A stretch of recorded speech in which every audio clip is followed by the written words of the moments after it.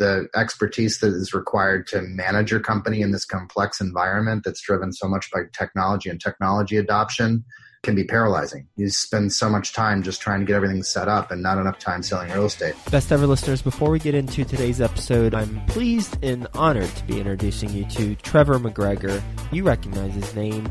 He's been on the show multiple times. Just search Trevor McGregor, Joe Fairless, and you'll hear his interviews that I did with him, and he adds a lot of value during those interviews. Well, he's added a lot of value in my life.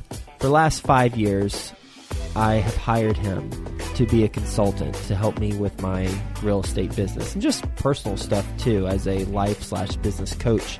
And he's taken my game to a different level. Before I hired him, I had 4 single family homes. And, oh, by the way, I was also single. Fast forward to today, my company controls over $300 million worth of real estate. And I am happily married. Clearly, results are going to vary, but he has helped me in 5 years do things that I didn't even have on my radar. So I suggest that you speak to Trevor McGregor if you're looking to take your real estate investing business to the next level. If you've had success and are looking to build on that success, then he's your guy. Go to trevormcgregor.com or coachwithtrevor.com. And you'll be able to apply for a conversation with him, coachwithtrevor.com. We used to do a free consultation. We got too many free consultations, and he actually is pretty full with his consulting program, and he's very conscientious about the value that he adds. He wants to add tremendous value, so he's being very selective with the people who he does work with. So go to coachwithtrevor.com and apply to have a conversation with him, and then you two can decide if it makes sense to work together or not and hire him as a consultant. It has impacted my life in a tremendously positive way. Him and his wife have gone to my wedding. Trevor's been to my conference a couple years, and I know him well, and I suggest that you get to know him as well. coachwithtrevor.com. Best ever listeners, how you doing? Welcome to the best real estate investing advice ever show. I'm Joe Fairless. This is the world's longest running daily real estate investing podcast. We only talk about the best advice ever. We don't get into any of that fluffy stuff. With us today, Victor Lund. How you doing, Victor? Great, Joe. Thanks for having me today. Yeah, my pleasure. Nice to have you on the show. And a little bit about Victor. He is a founding partner of Wave Group and CEO of RE Technology. He's provided research, strategic planning, and analysis services to the MLS, large brokerages, tech firms, and investment banks. Published author of, well, a whole bunch of stuff, and understands the role of technology in real estate. So that's where we're going to keep our focus for today. But with that being said, Victor, you want to give the best ever listeners a little bit more about your background and the things that you're working on?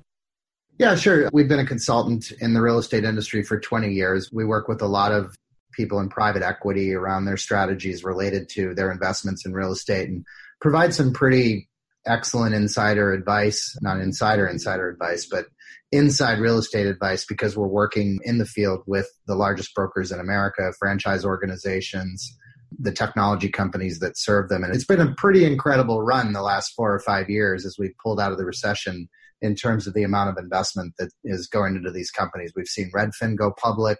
We've seen the launch of the Broker Public Portal, which is a project that we work on to help real estate brokers return the consumer to their property search solutions and things like that. So anyway, we're seeing a lot of activity. We're really thrilled.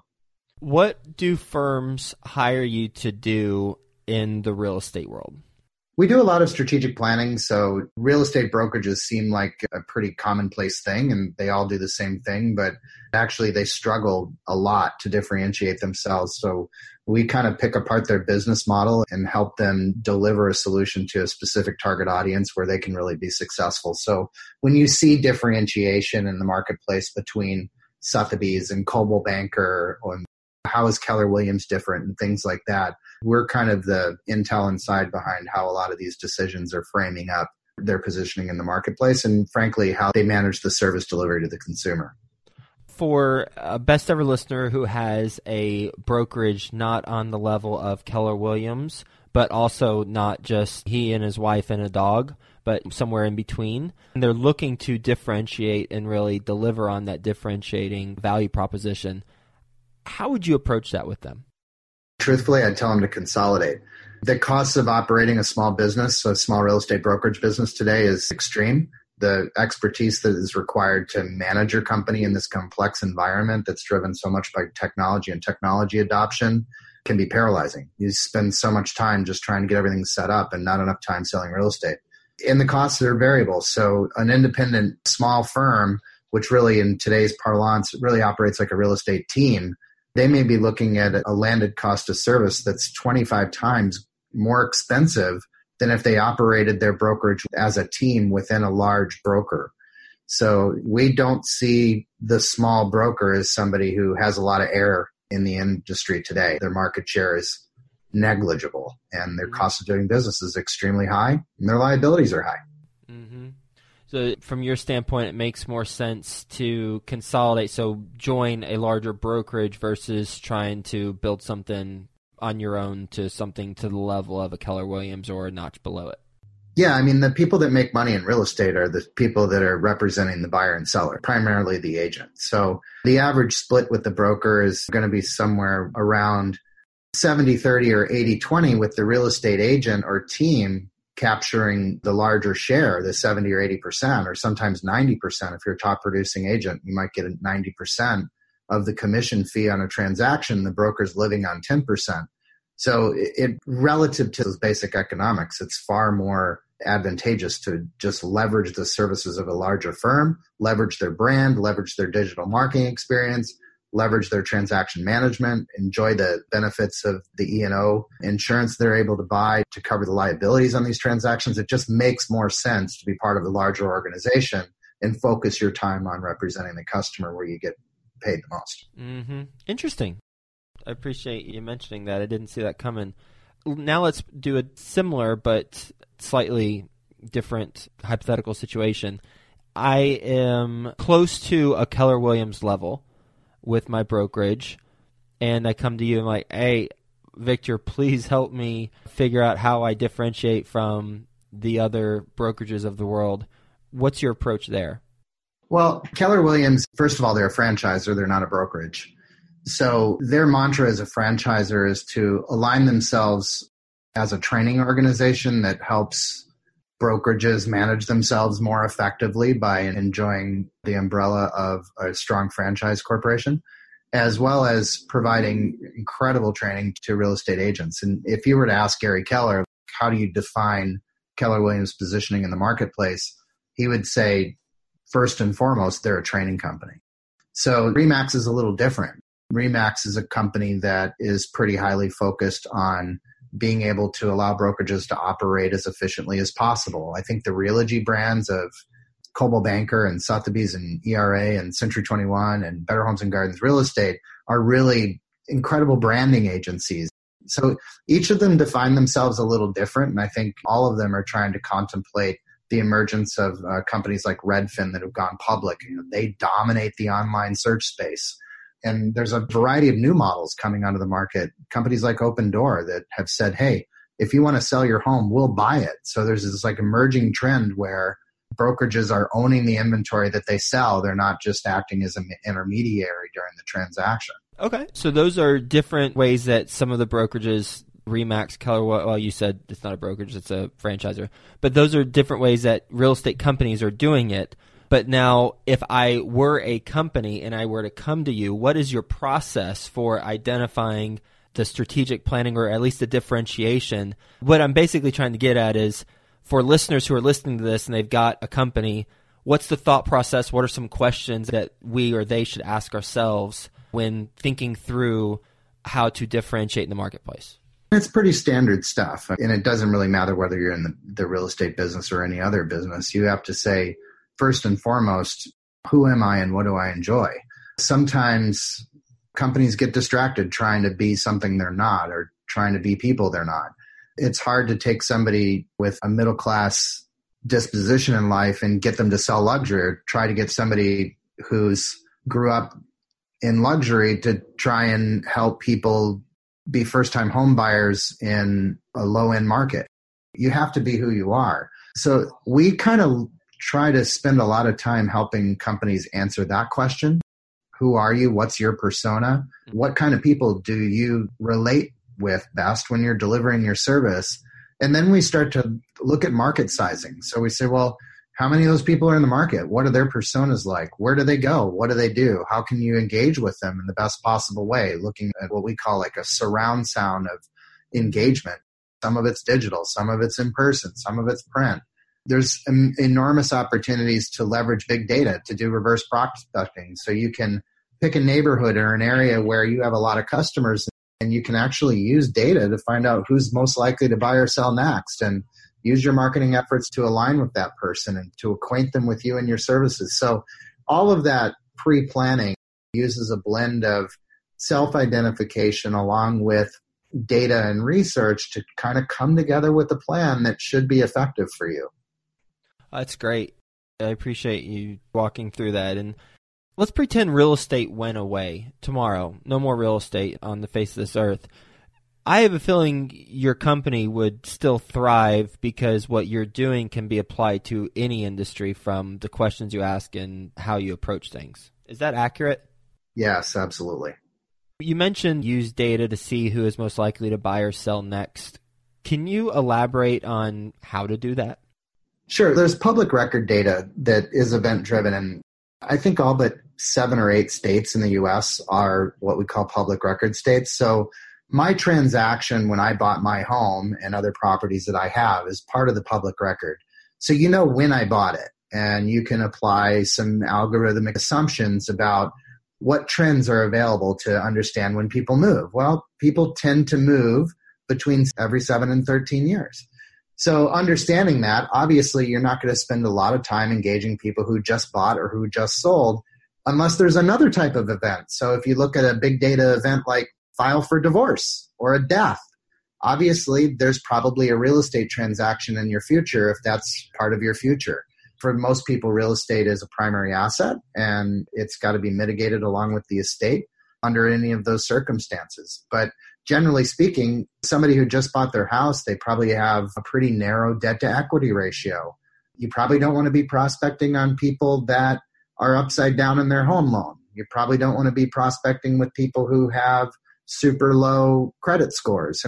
These are people who may be ambitious to buy or sell, but aren't going to be funded through a bank. And we know 80% of all properties in America are bank owned. So those are some ways. Mm-hmm. There's more.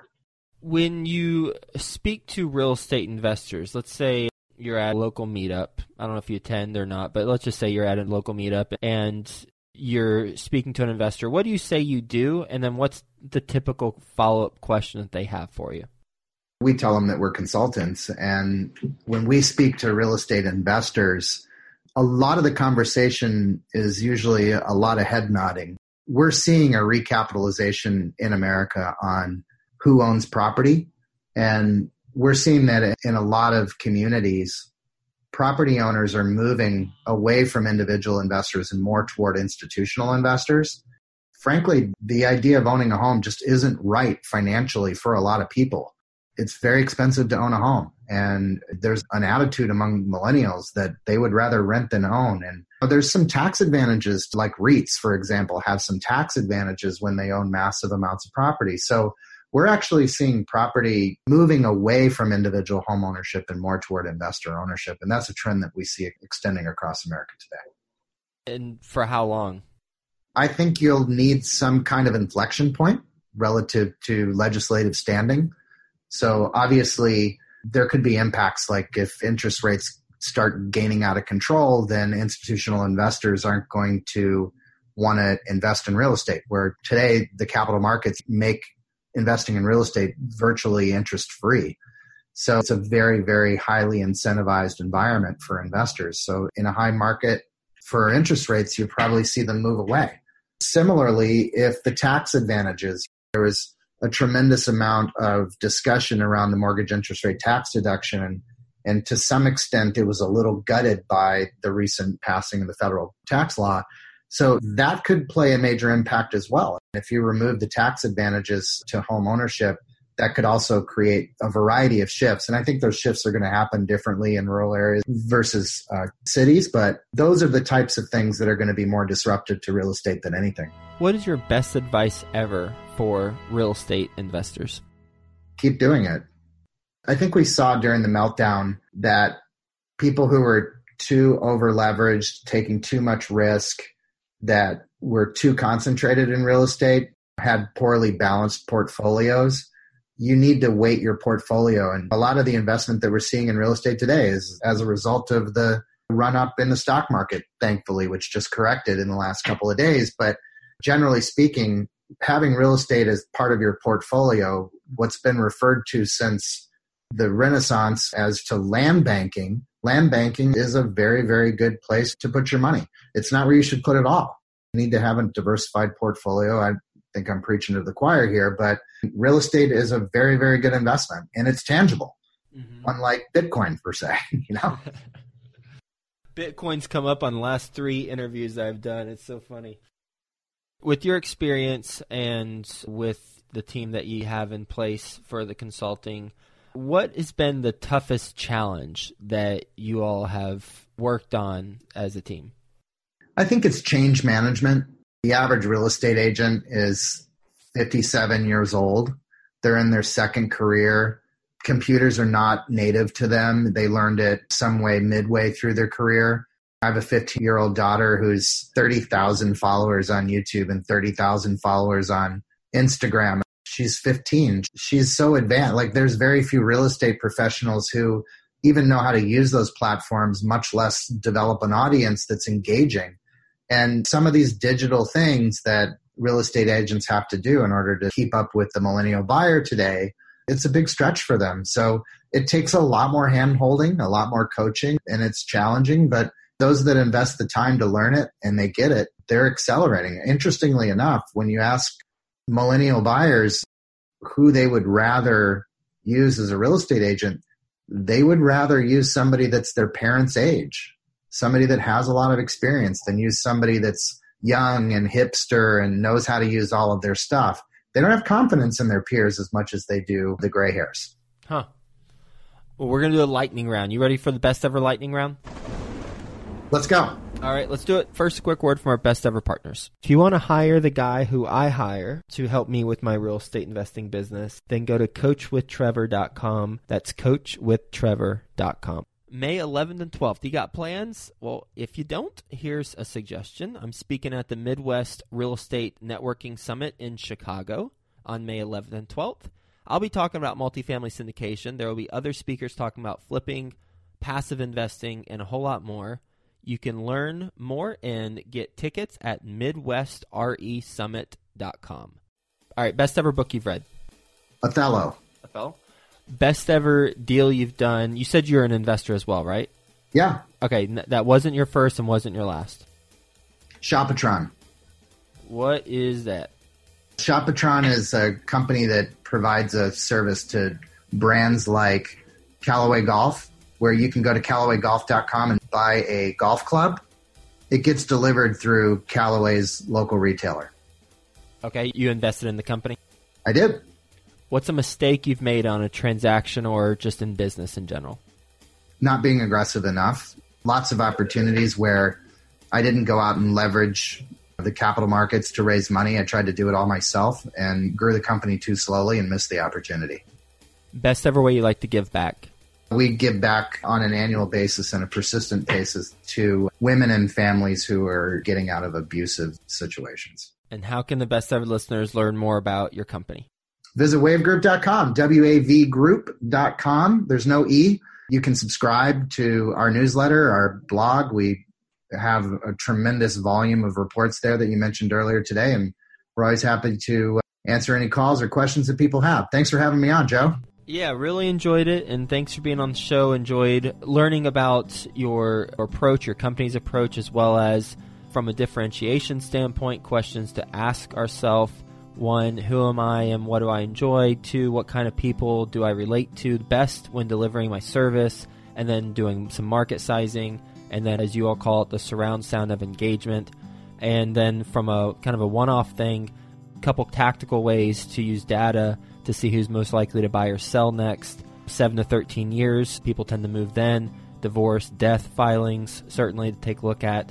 And then lastly, the shift that millennials are making for the industry where they're not buying as much. And the two things that could change that in the future, one is the interest rates going out of control, as you mentioned. Two would be the tax advantages being further sliced up. So thanks for being on the show. Hope you have the best ever day, and we'll talk to you soon. Thanks, Joe. May 11th and 12th. You got plans? Well, if you don't, here's a suggestion. I'm speaking at the Midwest Real Estate Networking Summit in Chicago on May 11th and 12th. I'll be talking about multifamily syndication. There will be other speakers talking about flipping, passive investing, and a whole lot more. You can learn more and get tickets at MidwestRESummit.com.